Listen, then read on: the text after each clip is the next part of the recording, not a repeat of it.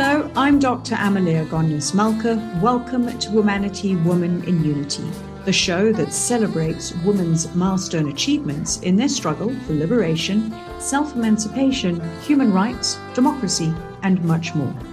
Joining us on the line today for our series on women in the judiciary is Judge Marissa Naudé Odendaal from the Limpopo Division of the High Court in Polokwane.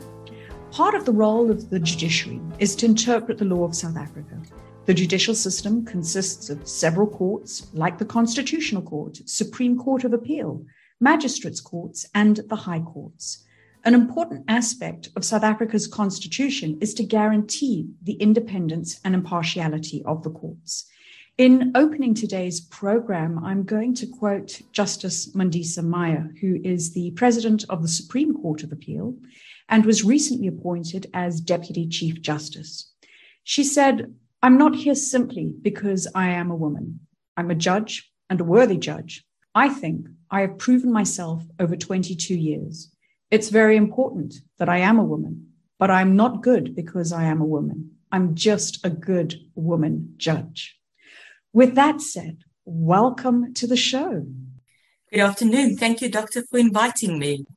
Judge Naudé Odendaal, to begin the show, I'm going to start with a little recap of your academic credentials. You hold an LLB degree and AIPSA diploma in insolvency law, an admitted attorney, and then later a conveyancer, and now serving as a High Court judge. Did you always envisage a legal career and eventually becoming part of the judiciary? Doctor, I was very fortunate. Since a very young childhood age, I wanted to become a legal practitioner. It became so out of hand that even at school, in grade 2, grade 3, grade 4, I refused to give a class speech if I didn't have a robe on. Needless to say, I was the laughing stock of the school, but I felt empowered with a robe on when I gave my class speeches. In 1992, I was about in grade 2, grade 3. I sat on the porch with my friends. At that stage, girls were not allowed on the rugby field. And I watched some boys, they were in grade 7, bullying a smaller built grade 7 boy. They threw his lunchbox over and teased him, and he was crying. I stood up, walked onto the rugby field, gave the older boys a scolding, and forced them to apologize to the boy. And I think that has been part of my character and my personality since birth. There's no other profession that I can imagine having gone into and pursued. It's fantastic that you already had this trajectory and path to move forwards on. Reflecting on your career, can you share with us a few memorable cases that you've presided over? There were a few remarkable cases, but a remarkable case is not necessarily a memorable case. Sometimes a remarkable case deals with development of law, interpretation of law, setting precedent. But if there's one memorable case for me personally, I would say it is the case of Spitskop School for Children with Special Needs. This is the MEC for Education, Limpopo Province. This specific case dealt with children with special needs, where it deals with state funding. The Department for Education did not want to fund this specific school because, according to their evaluation system to qualify for funding, they had quite strict requirements in respect of the amount of learners, the amount of teachers allocated, and so forth. But when it comes to a school for special needs, you might have less teachers, but more physiotherapists, speech therapists, occupational therapists, caretakers who help these children get through their day. And there was just no regard for those needs. And based on that, the department disqualified the school from funding. The school was about to close down. It was the only school in Limpopo, or rather in the Waterberg district area, that catered for these children with these special needs. In this specific judgment, I lay out certain a framework of investigations to be done, considerations to be taken, and steps to be taken by the department in order to have the school qualify for funding. So that was one of the more memorable cases. And I think it's the case that made the biggest difference in the end of all the cases I've ever done, because these are children that in fact should receive more funding than other schools because of their special needs. Staying with this tone of being able to provide access to justice for different groups, do you think that the South African legal system has developed according to your expectations? The South African legal system has developed a lot over the past 20 years, but the development of a legal system can never reach its full capacity. You can never put a full stop after it. Remember, the legal system is constantly evolving, constantly growing as technology and the needs of society changes. As long as something is developing and growing, it's not dying. If something doesn't grow anymore, it's dying. So yes, the legal system has developed a lot, but there is still a lot that can be done. I fear the day that people say, yes, now we've accomplished, we are done. It is organic. And like you say, the world is evolving constantly and the different institutions have to evolve accordingly. And let's face it, there are still certain things that are not right, that we're still waiting to change. When I do research for these interviews, it gives me a great opportunity to learn about my guests, some of the important work that they have participated in, and through that work contributed to society. When I think about your profile, some of the examples include being appointed chairperson of the Tax Board by the Minister of Finance. You also assist pupils with training, and that give back dynamic is so important for younger generations to help uplift them.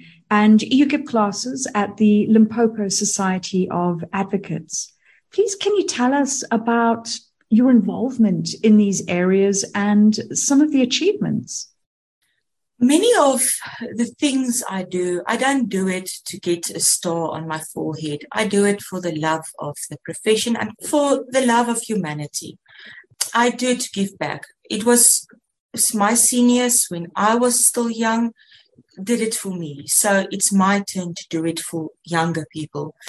I do give classes and also mentor pupils.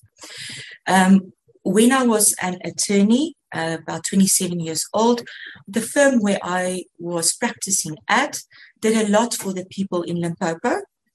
And the former president, Kgalema Motlanthe, honored the firm of which the senior director and I were the recipients personally from President Kgalema Motlanthe for service to the people of Limpopo. So if there's one achievement that now has something to show for it or a trophy, I would say that. But otherwise, I attempt to lead by example, and I try to uplift and help wherever I can. My door is always open. I've often had pupils on a Saturday night, 10:30, sending me a WhatsApp, asking me a question. They don't know how to deal with this paper that they were, or this problem they have to solve. And then I go out of my way to help them. But I feel it's not necessary to mention each and every instance because it's between me and them. And I get my satisfaction and my reward seeing them succeeding in life. Often that is such a sentiment that comes across from people who teach, who give back to the fraternity. And it is this joy of almost, let's say, it's a scalability effect where you've touched on someone's life, had an impact, and seeing them go on to succeed. Yes, about 10 years ago, I helped a minor child. This was not within the profession or uplifting professional persons, but I helped a minor child at that stage. He was about 8 years old, to improve his living circumstances and so that he be placed with his father. And we do a lot of cases, but about 2 years ago, he contacted me. He was at university and he just wanted to thank me for what I did for him when he was a child.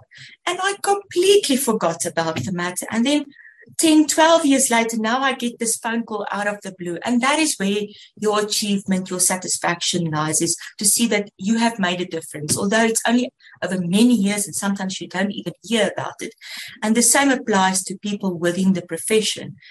Sometimes I help financially because they just simply can't afford a book or a robe, or sometimes I assist young legal practitioners to obtain articles because I now phone a few attorneys and arrange interviews with them. But in the end, you can assist them to get there, but you can't assist them to make it. It's up to them. And if they work hard and grab the opportunity and make a success, then I'm joyful. Yes, you can only open the doors so far. You can't push people to walk through them. Today, we're talking to High Court Judge Marissa Naudé Odendaal from the Limpopo Division of the High Court in Polokwane. We would love to receive your comments on Womanity Talk. It really shocks me that sometimes, in a period not too long ago, women couldn't have their own bank account. They couldn't own property. They couldn't seek corporate directorships without the permission of a husband. In your opinion, what would you say are some of the most important recent laws or reforms that have passed that have really been in women's best interests?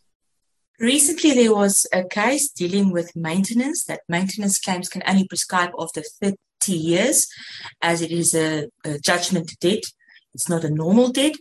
In Arcus versus Arcus, it's a SCA judgment delivered on the 21st of January 2022. And I think that specific judgment opened a lot of doors for women who struggle to get maintenance from their ex-spouses or life partners, especially for their children. It is frustrating for any women to take off from work, to go to the maintenance court, stand in queues, go back over and over again, maybe then in the end for 800 or 1,000 rand or maybe 2,000 rand. And in this specific judgment, the court, after a long period of time, said the maintenance claims did not prescribe, and she was awarded approximately 3 million rand in arrear maintenance. And I think that is a very pivotal judgment, especially for single mothers struggling on a daily basis to keep their children well cared for, to keep bread on the table, and to manage a professional life, that there is relief. There is relief, and you can approach court. And then the second judgment that was also recently handed down, I specifically focused on judgments of 2022, was a judgment by the Constitutional Court, Women's Legal Centre Trust versus President of the Republic of South Africa and others. It was handed down on the 28th of January 2022 by the Constitutional Court, and it dealt with the proprietary rights in Muslim marriages. And there, many sections of the Divorce Act was declared unconstitutional and made provision for Muslim marriages to fall within the same rights and ambit in respect of maintenance, division of the estate, maintenance for minor children, and so forth for Muslim women in Muslim marriages. And I think for 2022, those two judgments are of immense importance and added a lot of value to women and children's lives in general. When you have judgments like this that have such a big impact, do they become cases that set precedents? If you could just give us a bit of a sense on the impact of these types of cases for future events. Yes, they have a huge impact, and they are definitely precedent that has been set. If I take, for instance, the Women's Legal Centre Trust versus President of the Republic of South Africa and others case where it dealt with Muslim marriages. Prior to 28 January 2022, this year, Muslim women couldn't claim maintenance. They couldn't claim maintenance for their children. They couldn't share in the division of the estate. I mean, for the year 2022, that is a huge change in rights of Muslim women specifically. And hopefully soon, in the near future, the same will apply to Hindu marriages. That is something that was just overlooked. So yes, a huge precedent was set and definitely paved the way for, especially in this instance, Muslim women and then hopefully Hindu women as well. And then in respect of the AUKUS versus AUKUS matter, very often women just leave the issue of maintenance because you don't want to keep on struggling and begging and nagging and going to court. You rather focus your attention and time and energy on your children and your career to provide for your children as best as possible. And the AUKUS versus AUKUS matter now gives relief for women for many, many years to come. It will definitely impact each and every woman who has a need for maintenance and care. This really goes back to what you were saying earlier on the issue that law, environment is changing all the time. And as you said, these two cases, 2022, yet when you think about them, these are issues that women have had to contend with for years, generations, but now there's resolution to them. Yes, it is. And that is why the law can never stop growing and evolving, because who knows what's going to happen in 2023 or 2024 and the years to come. Staying with the theme of women, in August, South Africa annually celebrates Women's Month, and it's a period where we pay tribute to the more than 20,000 women who marched to the Union buildings on the 9th of August in 1956 in protest against the extension of past laws to women. This year's theme takes on a more of a, let's say, an economic tone, and the theme is generation equality, realizing women's rights for an equal future. In the short term, what type of mechanisms do you think could be used to reduce the inequalities that women still experience? Immediately today, each and every woman and each and every mother is a role model to their children.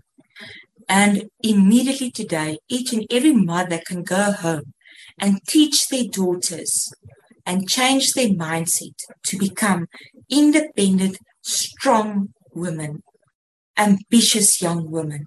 And as they grow up, that will be their mindset. Then in respect of a little bit of a medium-term to long-term mechanism that can be instituted, is during my tenure as acting magistrate, I sat in the maintenance court. And I have experienced that the maintenance court is definitely one of the most important courts. The maintenance court is not just there for women, but for children. Once a child is better cared for, better maintained, he has a better lifestyle, he has better opportunities, and he grows to become a better and stronger child. Now, women are forced to go to maintenance courts over and over. It's postponed. They get maybe a 10% increase per year. Let's say it ranges between 100 Rand, it sounds shocking, 100 Rand per month per child maintenance, and that is if they get maintenance, and then of course it can go up according to income of the respective parents. Now, 100 Rand maintenance per month can't even buy a day's food for a child, considering breakfast, lunch, and dinner. Then there's no clothes, there's no schooling, there's no medicine, nothing else paid. What I would like, if ever I'm given the opportunity, is to change how the maintenance court system and the Act works. My suggestion is that maybe one should consider that the maintenance court should act according to scales, as they do with SARS matters and determining the tax payable, as well as when it comes to conveyancing matters, the amount of transfer costs you pay is directly linked to the purchase price of the house. Now, for instance, if you say it's determined at a percentage or at a set value, when you fall within a certain income bracket, the mother and the father, this is the set amount of maintenance that should be paid for the children before any other deductions. Because often you will find that there's always money for something else, but seldomly for the children. But if the children, and it's a set value, then mothers will only be forced to go to the maintenance court if that compulsory amount is not paid or there are exceptional circumstances to deviate from that. Not only will it assist mothers and children, but it also will help the maintenance court to be more sufficient and effective. I can't see how it can be in the interest of a mother or children to have to take off from work to go to a maintenance court 3, 4, 5, 6 times every year, every second year. It's an ongoing system. Whilst if the system is changed and these set values, she only has to go in exceptional circumstances. And that is a mechanism that I think can make a huge difference. That would be revolutionary. And if we think about the idea that we've got such a high incidence of single mothers, maintenance is an important, I would say, not just contribution, but it's a responsibility to the well-being of children. And like you said, if children are well taken care of, it puts them instead for better opportunities and better prospects in their life. And it also improves the mother's life because now she doesn't have to stress that much or take off from work. And, you know, there's a lot of strain going on single mothers or divorced mothers. Judge Nadia Odendaal, delving into more of a personal dynamic, when you had your first son, you were a single mother. I'd like to ask you to share with us some of your views on how you managed to juggle career and motherhood. It's never an easy task, but nothing worthwhile in life comes easy. When I had my first son, he was about 6 weeks old, and I had to travel about 300 kilometers every day to and back from work. So he traveled with me, and I would put him underneath my bench. He was sleeping most of the time. And when he started to become fidgety, I would adjourn, go and feed my son, and come back to court and finish my roles. And tonight we would go back home again. It was very difficult, but I believe where there's a will, there's a way. So I worked extremely hard, got up very early in the morning, had to make sacrifices. My son had to make sacrifices as a baby with me, traveling so far every day. But we managed, by the grace of God and His power, we managed to get through it. If I now look back, I can't believe how I managed it, but I did. I did. And then when my son became older, I moved back to Limpopo and I had a support system to help me.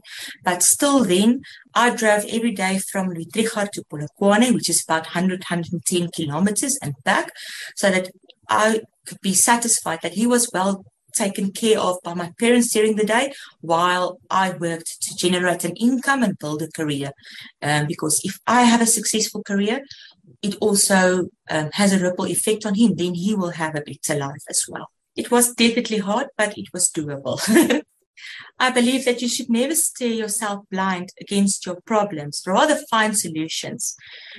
Because whether you say you won't make it or you say you will make it, you are always right.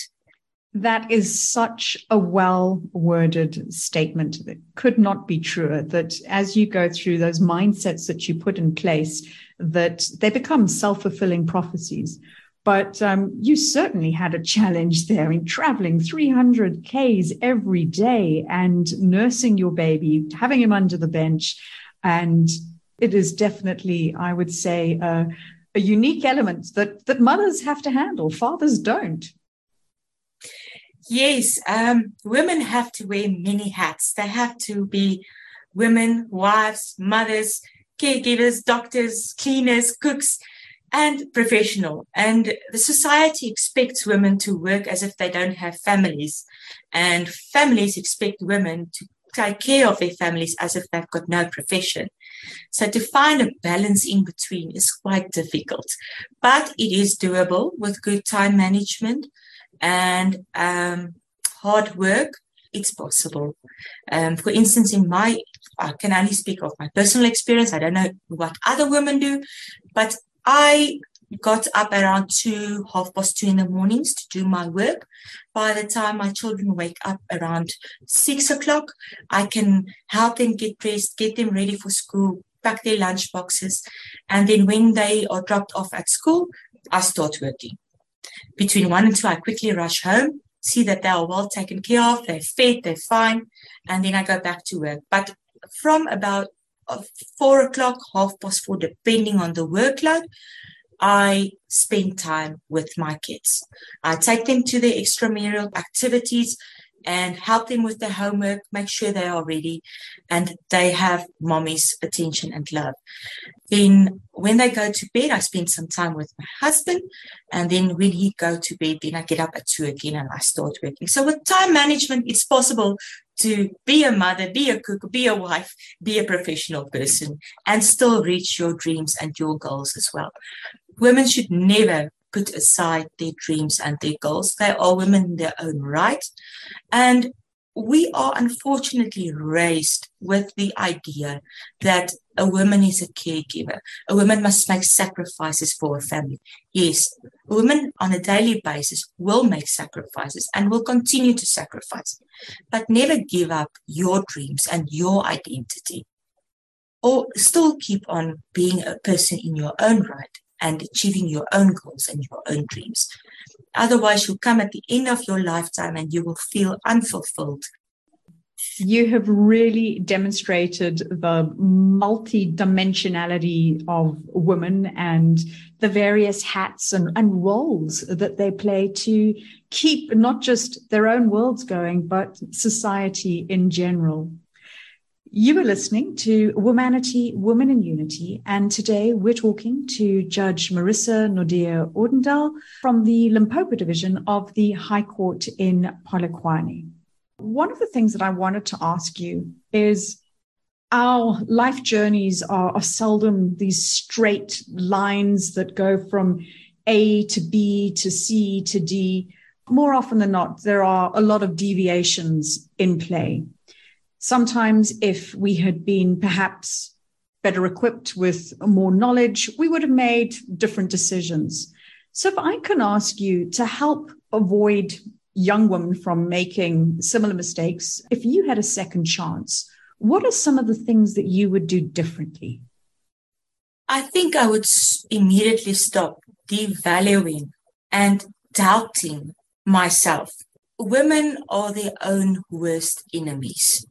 They constantly value other women and then measure themselves accordingly. I think I would immediately stop to question everything I do. Is it good enough? Will I succeed? What if? I think one must be fearless, set a goal and strive therefore, and do not let anything derail you.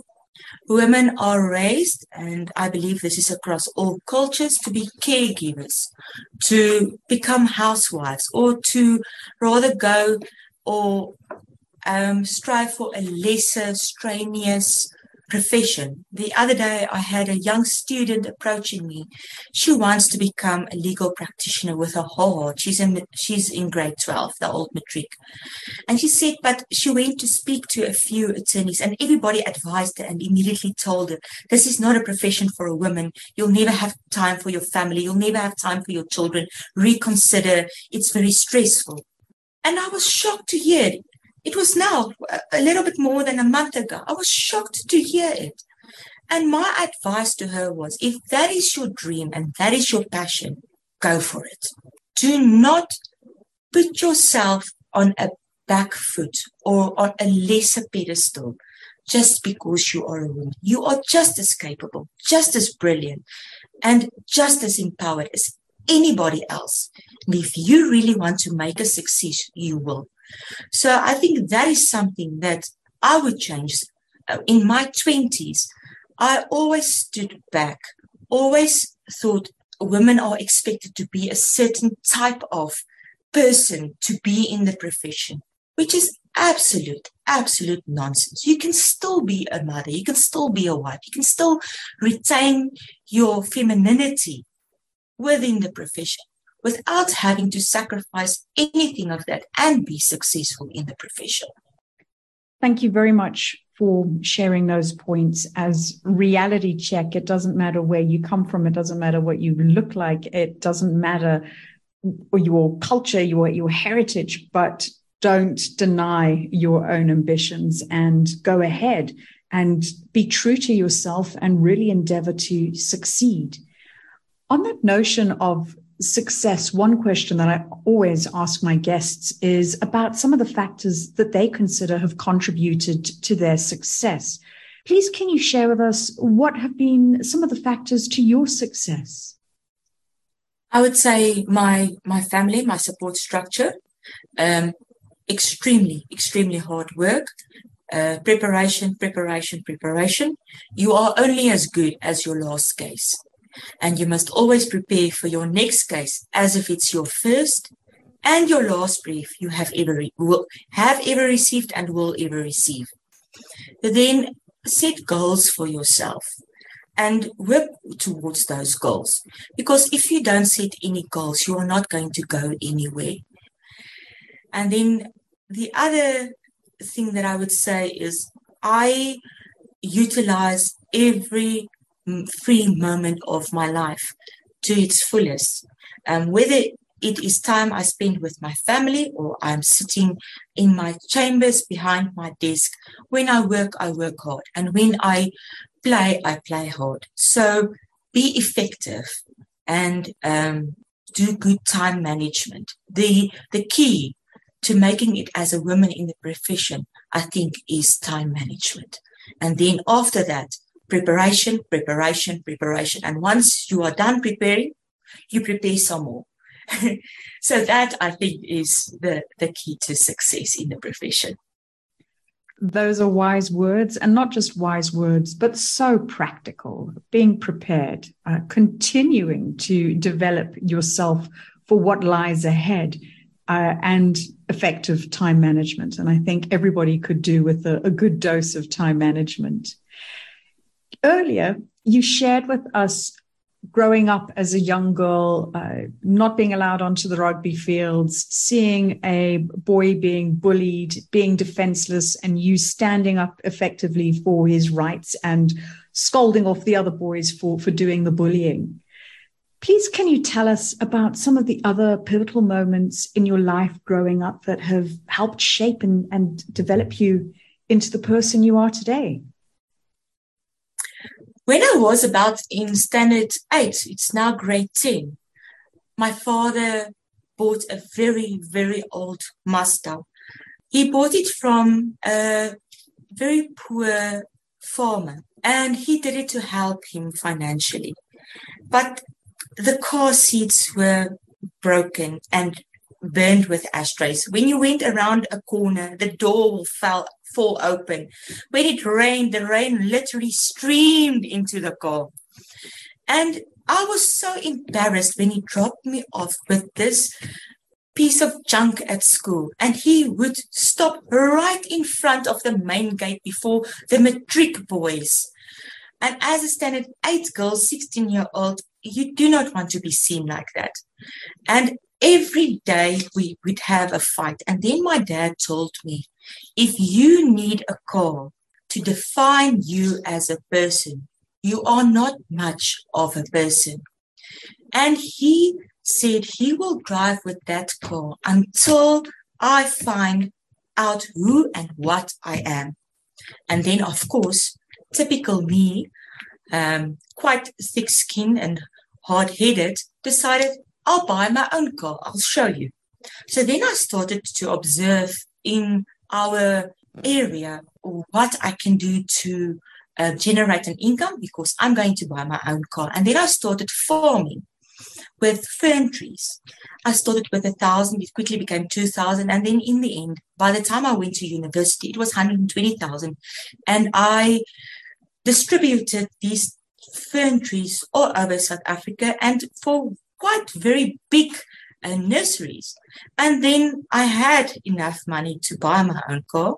That, I think, was one of the most valuable lessons my parents ever taught me, because it is so. If you need luxurious items to define you as a person. You are not much of a person.